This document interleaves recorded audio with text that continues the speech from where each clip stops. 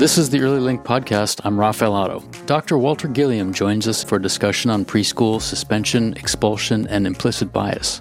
He is professor of child psychiatry and psychology at the Yale University Child Study Center and the director of the Edward Zigler Center in Child Development and Social Policy. He co-authored the book A Vision for Universal Preschool Education, and his groundbreaking study from 2005 called Prekindergarteners Left Behind examined expulsion rates and reasons for expulsion in state preschool programs across the country. His scholarly writing addresses early childhood care and education programs, school readiness, and developmental assessment of young children, and he is frequently consulted by decision makers in the U.S. and other countries on issues related to early care and education.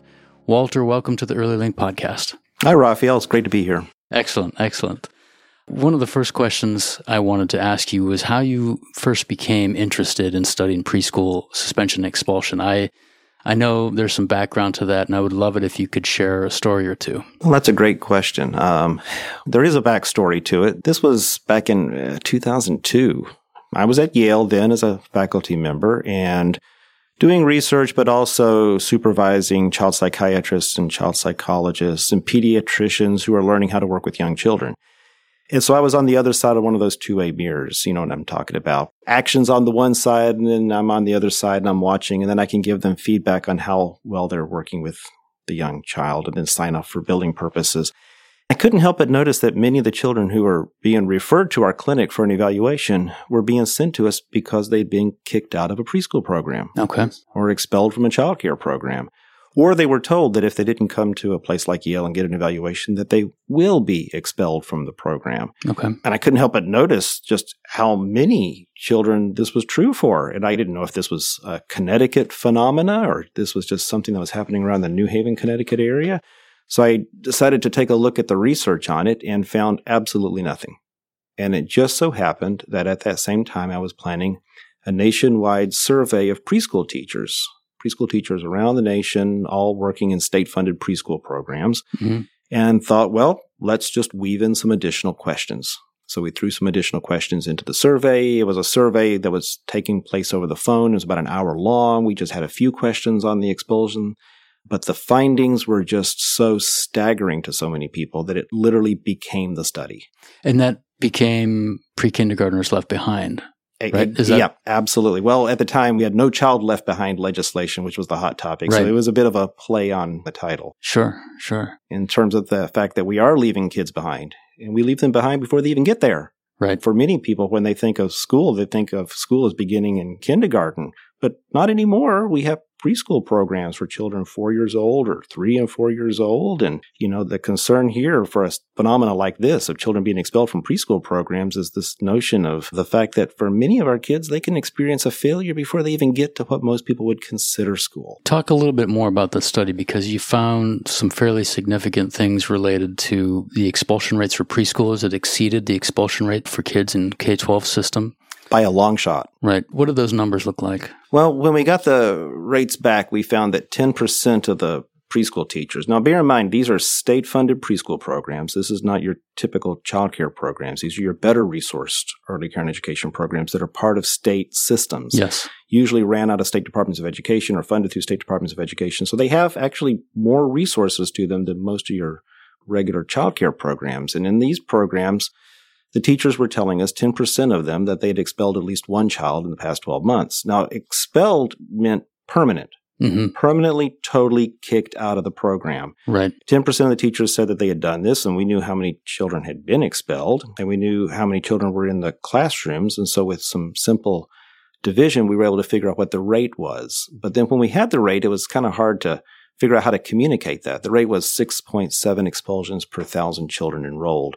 So is 6.7, is that a lot? Right. Is that a little? Right. Or is that like Baby Bear and it's just right? You know, like, what do you do with that? So we thought, well, we need to have something to compare it to. So we thought K through 12 expulsion rate would be the best thing to compare it to. But we couldn't find anything published on the K through 12 expulsion rate, except that the U.S. Department of Education's Office for Civil Rights had conducted surveys on expulsion and suspension K through 12, but they never analyzed the data.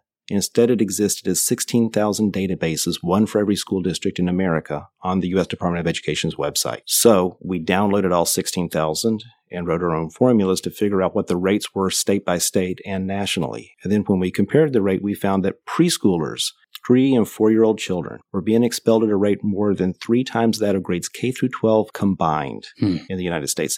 And when you look at it state by state, all but 3 states have an expulsion rate in preschool that outpaces the expulsion rate K through 12. Wow. That's a lot of kids being expelled. You also found that boys were much more likely to be expelled than girls. About 4 times as likely. 4-year-olds more likely to be expelled than 3-year-olds. Mm-hmm. And that African-American children more likely to be expelled and expelled more often than white, Latino, and about Asian twice as likely. Kids. Tell me how those findings came out and what else should we know about that study? Well, in the original study, we were curious about things like what kind of programs are the ones doing the most expulsion, and then also what types of children were the most likely to be expelled. And like you said, we found that in mixed age groups where you have 3 and 4-year-old children together, the older child is more likely to be expelled. We found that boys were expelled at about 4 times the rate of girls, and black children were expelled at about twice the rate of every other demographic of children. And so when you think about it, there's really 3 expulsion risk factors. You have the bigger children, the boys, and the black children, big, black, and boy. Mm-hmm. And the more of those that existed within a single child, the greater the likelihood that that child might be expelled from the program. But that just tells us about which children were most at risk. And then there's other factors, too, that have to do with what types of programs were more likely to be the ones doing the expulsion. When we did the pilot study for this, we piloted it in childcare programs in Massachusetts, and we found that one teacher reported expelling 6 children out of a class of 16 in the course of 12 months. Wow. That's almost half the class. Yeah. It's amazing, isn't it? Yeah, it's incredible. So the rate's much, much, much higher than what a lot of people would have thought, and certainly even more so for our black children and for our boys. We didn't know what to do and how to understand the finding about 4-year-olds more likely than 3-year-olds. Because I could have made a guess either way on that. I could have guessed, well, maybe the bigger child. I could have guessed, well, maybe the younger child who might be more socially immature in the classroom. And so what we did was we pulled together a group of preschool teachers similar to the ones in the national study. And we said, in a national study, this is what teachers like you said.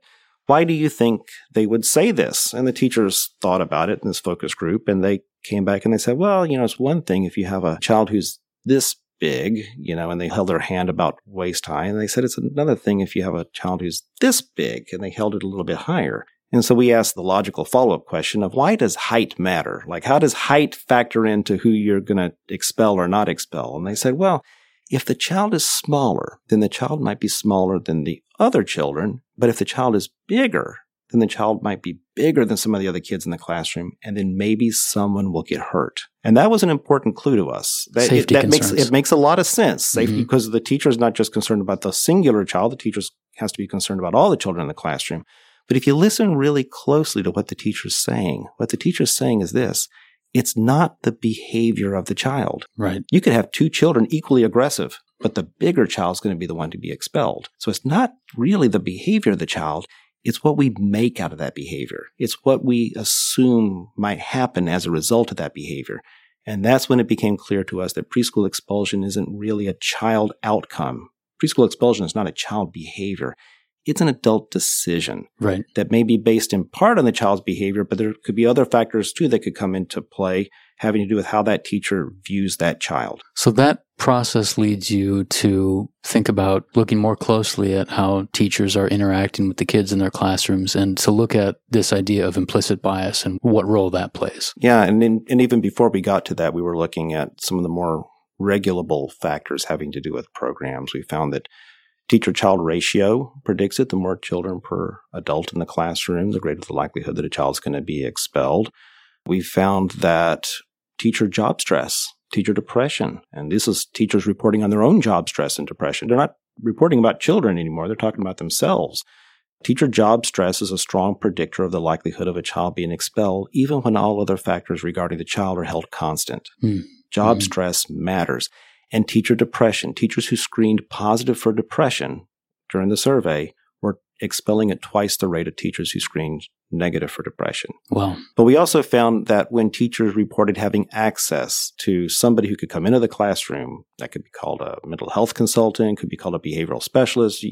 Different places call these professionals different things. But if a teacher had access to somebody who could come into the classroom and work with the teacher regarding children's behaviors, it was associated with about a half cut in the likelihood of a teacher expelling a child. So if they can get those professional supports that they need, there's a direct impact on the students that they're engaging with. Absolutely. When we survey preschool teachers and we say, what would you like the most? What would be the most helpful to you? They consistently say more supports regarding challenging behaviors, more information regarding what to do about a child's challenging behaviors. And it's one of the least likely things for us to ever provide them, even though they're consistently saying that's the biggest challenge for them. We found absolutely no relationship between teacher job training, teacher education, or teacher experience level and expulsion rates. Teachers with a high school diploma and nothing more expelled at about the same rate as teachers with a master's degree in early childhood education. And we didn't know what to make of that variable either until we started looking a little bit deeper. And we found out that if a teacher has no more than a high school diploma, and some of our preschool teachers do have no training more than a high school diploma, if a teacher has no more than a high school diploma as their training, chances are pretty good that they have zero level of training in how to handle challenging behaviors in the classroom. And if a teacher has a master's degree in early childhood care and education, chances are also pretty good that they have zero training in how to handle challenging behaviors in the classroom. And if that's the case, why would you expect any impact? So the education isn't matching up to what teachers need to be effective. Yeah, it's not even matching up to what teachers know and what teachers are crying out loud for. Could you talk a little bit more about your findings around implicit bias and the role that played? Sure. When we first found these findings and I was reporting them out, it surprised quite a few people, except it didn't surprise preschool teachers because they knew it was happening. And there were certainly some people it didn't surprise because they might have had a child who had been expelled from a preschool program. But when I was giving these presentations talking about what the rates were and who's more likely to be expelled, I would get a lot of questions about, well, why? Why is it that our boys are more likely than our girls? Why is it that our black children are more likely than our white and brown children to be expelled? And my answer was usually something along the line of, well, that's a very good question, and we need more research to be able to answer that.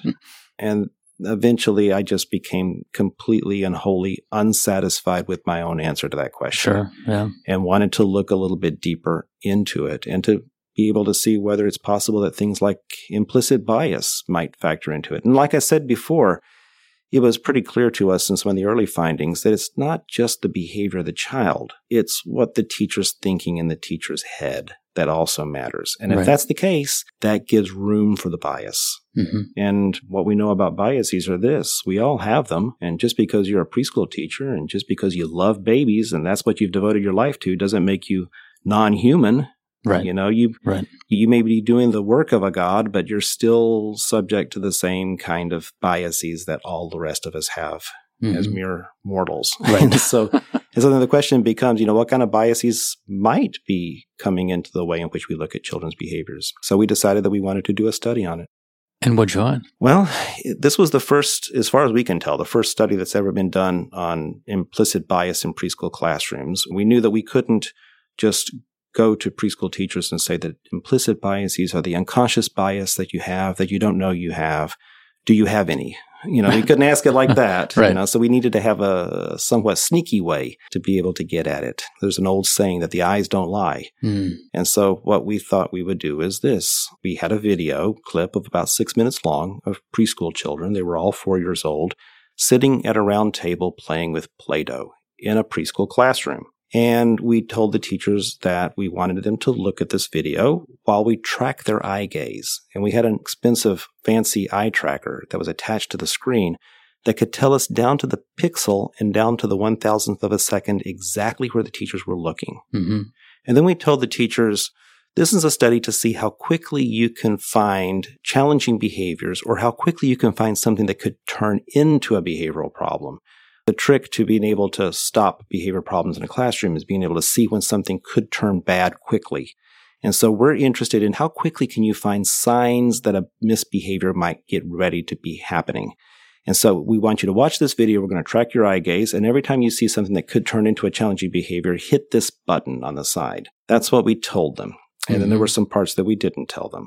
The parts that we didn't tell them was this. In these videos, no one is going to misbehave, because they are all child actors that I've hired and sat at a table and told to play with Play-Doh. Right. And so we're really not interested in how quickly you can find misbehaviors because there aren't any to find. What I'm interested in is this. When I lead you to believe that someone is going to misbehave, who do you look at? Right. Who do you look at first?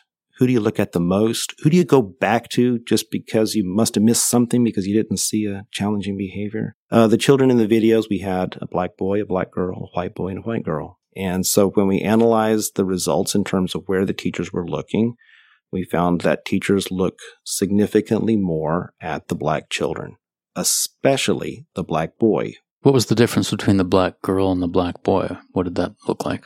Much more towards the black boy, then the black girl, and then the white children much less than both of those. Now, at the end of the study, the screen goes blank, and then we show them a picture, the teachers a picture of the 4 children that were in the video, and we say, who do you think you looked at the most? Now, we don't need to ask them who they looked at the most. I know down to 1,000th of a second who they were looking at the most. What we were curious of here was not just what kind of biases might you have that would lead you to look for misbehaviors with one group of children versus another, but are you aware of it? And then the screen would go blank, and then we would ask them to enter the letter of the child. We were tracking their eye gaze even when we were showing them the pictures of the 4 children. And so really what we were interested in was 3 questions. 1 is, where do your biases take your eyes? 2, are you aware of it? And then when the screen goes blank, are you willing to tell me? Right. Because you can't really diffuse a bias bomb unless you know how it's wired. Right. Implicit bias is a bias you don't know you have, but I didn't know that they don't know this. Maybe they think they know this, or maybe they think they know something different. And what we found was that the teachers spent more time looking at the black children, especially the black boy, but they thought they were looking more at boys, black and white, right, especially the black boy. Either way, the black boy ends up at the short end of the stick. But the underlying bias that we found was a race-oriented bias, but the teachers think they have a gender-oriented bias. Interesting. Has there been follow-up to that study since those results came out? Nothing specifically on using eye tracking in that kind of a way, although we're looking at some ways to be able to do some follow-up studies to try to tease out some additional things on this. It's worth noting, too, that the finding that I just described was true for across all the groups of teachers that we had in the study. It was true for our white teachers, and it was true for our black teachers, too. That our teachers of color also spend more time looking at black children, especially black boys, when they're led to believe that somebody's going to misbehave. And so the bias that we're talking about here is not a bias that seems to be specific to the race of the teacher. Regardless of the race of the teacher, there's a greater expectation that black children are going to misbehave. And we can still say that today, that black 4-year-old boys are at greatest risk of preschool expulsion. Yeah, they were at greatest risk when we did that study that we released back in 2005. But then the U.S. Department of Education did a study on it in 2014 and again in 2016 and found actually even greater disparities. We found a 2-fold increase for black children in terms of likelihood to be expelled. U.S. Department of Education was reporting a 3.6 times greater likelihood for black children. So yeah, I think it clearly does still exist. And this is something when we think about, I mean, it's difficult to imagine a young child being suspended or being expelled to be put in that situation. You're talking about trends that are happening in every state all over the country. Is that right? How widespread is this issue? Well, in the original study that we did, like I said before, all but 3 states expelled children in preschool at a greater rate than they expelled children K through 12. And in the states that didn't, it was a close call. So the rates are certainly much higher for preschoolers, and it's true across pretty much all the states that we've studied. In the original study, we were studying 40 states, and that's because 40 states had state-funded pre-K programs. The other 10 states didn't have one, right? And so we weren't studying them in that. But there's no reason to believe that those other 10 states wouldn't behave the same as the other 40. Yeah. And are there some underlying factors that we know about human behavior that can help describe why this happens? Sure. I mean, there's been a few studies that have been done on bias and how biases are formed. Studying bias is an interesting thing. We've long known that people have biases and bias regarding race. It's been written about for a long time, but it's not been actually seriously studied until like the past 3 to 5 years. But in the research that's been done in the past 3 to 5 years, the findings are pretty clear. There was a study that was done by a man named Russell Skibba at Indiana University where he had school records of children in elementary school. And in these school records, there was information about the age and the race and gender of the child, and information about what the child did wrong. What was the behavioral infraction? What was the misbehavior? And then there was information about what happened as a result of this. Did the child go to the principal's office? Did the child get suspended? In-school suspension, out-of-school suspension, expulsion? And what he did was he masked over all the data. You couldn't read it, except for just the description of the behavior. What did the child do? And then had teachers rate how severe is that? How bad is that? And then unmasked the rest of the variables and then ran the analyses and found that even when you control for how severe the behavior problem is, or in other words, even when the behavior problem is the same level of severity, the black child as opposed to the white child is more likely to be sent to the principal's office, more likely to be suspended, more likely to be expelled. Mm-hmm. And again, even when the behaviors are identical. There was another study done by a man named Philip Goff, and he was using vignettes. These are stories about a child who may or may not have done the bad deed, may or may not have broken the vase, may or may not have lost the ball. You read the story and you can't really tell. Maybe the child did it, maybe the child didn't do it. And then you had to rate how guilty do you think the child is. Do you think he did it? Do you think she did it? And then unbeknownst to the adults who were in the study, they would pair different pictures of children to different stories. And the pictures, the children were all between the ages of 10 and 17 years old. And some of the times they'd put a white boy and sometimes they put a white girl or a black boy or a black girl with the story. And what they found was that anytime they showed a story and they put a picture of a black boy with it, the guilty ratings went up. Mm-hmm. And in those cases, I mean, what's important about this is there's no extenuating circumstances because there's no backstory to these children because these are just made up stories. Made up stories on a piece of paper. Absolutely. Yeah. And so even when there's no extenuating circumstance that you could blame it on or anything else like that, just seeing a picture of a black child made people think that the child was more likely to have done it, more likely to have been guilty. Can you talk about the experience of expulsion from a child's point of view? What do we know about the impact on children? What that experience has, the impact on a child who gets expelled and maybe gets expelled more than once? I'm going to thank you for that question because it's easy to have these conversations about children and only look at it from the adult's perspective and then not try to even entertain the notion of what it might feel like from the child's perspective. I think it's important to remember that when we're talking about preschoolers, these are 3 and 4-year-old babies. Yeah. I mean, they're really young. I know technically a baby means about 0 to 18 months or 0 to 2 years. But in my book, if you've only been talking for a year and you've only been able to go potty in the bathroom for about a year or two, you're a baby. Yeah. I mean, these are really young kids. Young and vulnerable and kids who need trusting relationships with the adults in their lives. Yeah. Absolutely. And they need to feel that those relationships are permanent, or at least as permanent as a 3 or a 4-year-old can understand.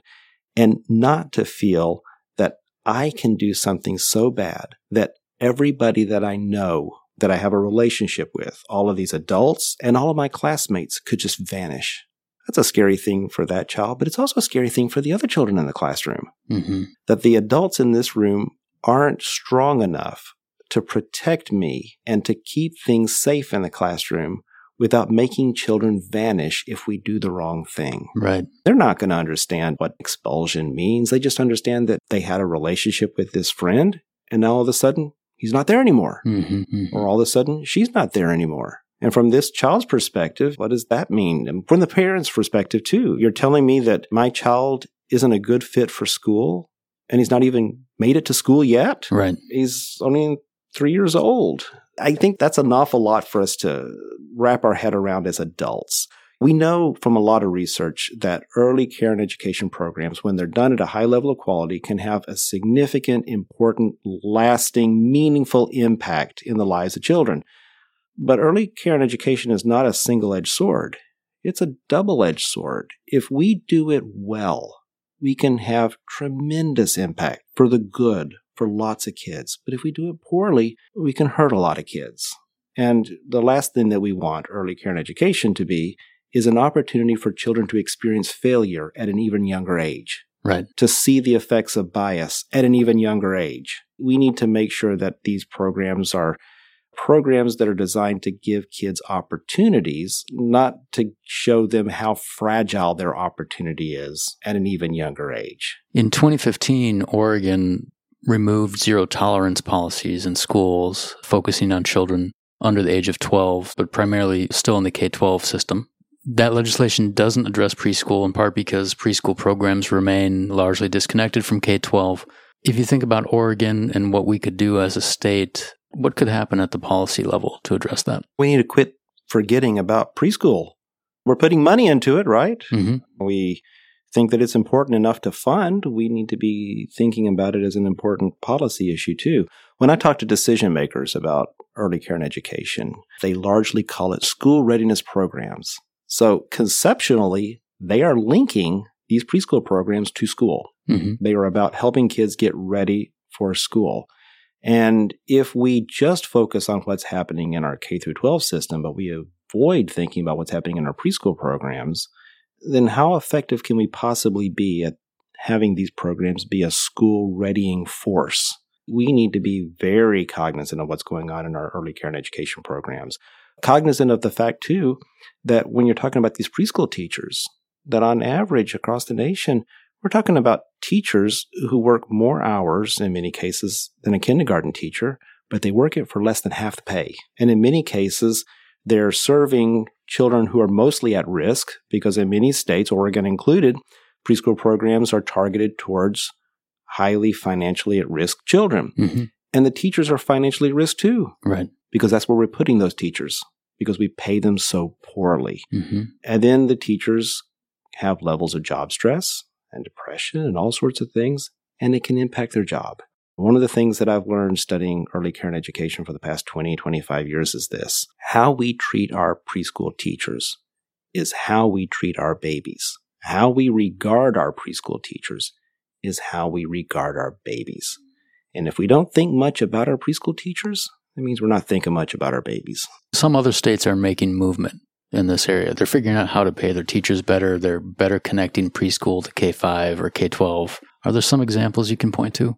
North Carolina for a long time has focused on trying to increase pay equity, but also trying to create loan forgiveness programs so that when people take out a student loan and they become a preschool teacher, that they can get a loan forgiveness for that. It's a challenging thing to try to work out the pay equity element because for a lot of decision makers, they feel it's a bit of a catch-22. Why should I pay these teachers the same as a kindergarten teacher when in many cases they might not have the same level of credential? Mm-hmm. But at the same time, if you pay them less than half of the kindergarten teacher, you're not going to get a teacher with the same level of credential. Yeah.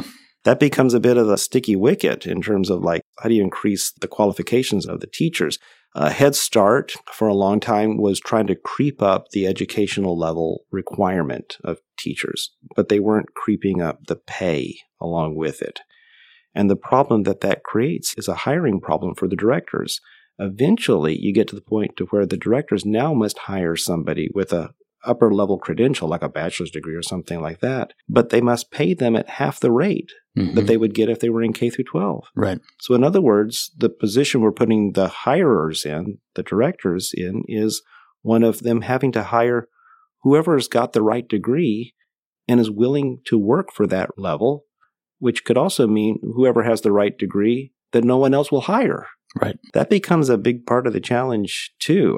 I think what we need to do is we need to realize that K through 12 is fairly well subsidized by the government. Preschool is not. Right. Even higher education is subsidized by the government. These are public schools. They get public money to help support them. In many cases, unless it's a program specifically for low-income children, there's no public subsidy going into this, or the public subsidy is such a low rate per child that they can't afford to pay the teachers a decent level of pay. But the problem is even greater than that. What we do is, when we combine it with what we were talking about before about providing teachers with supports, what we're doing is we're paying teachers terribly, and then we don't even give them supports. We need to decide we're going to do at least one of those two things. If we're going to pay you that bad, then we're going to give you the supports that you need. Thank you for coming into the CI offices today. It's been a pleasure talking with you, and I'm glad we could do it in person here in Portland. Thank you so much, Rafael, and thank you for what you do. You're doing an incredibly important thing by describing what it's like to be in a preschool classroom and by being a communication person for this field. We can't get this field where we need it to be if people can't understand what's happening, and you're the mouthpiece for an entire field, and you're the mouthpiece for a whole hope for our babies. So thank you for what you do. Much appreciated. Thank you.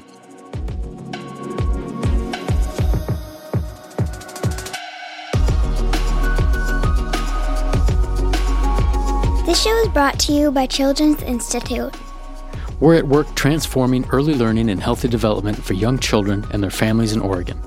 Tune in on 99.1 FM on Sundays at 4:30 p.m. or stream these segments wherever you find your podcasts. You can also find episodes on the Children's Institute website at childinst.org. Pay us a visit, sign up for our newsletter, or connect with us on social media. Thanks for listening.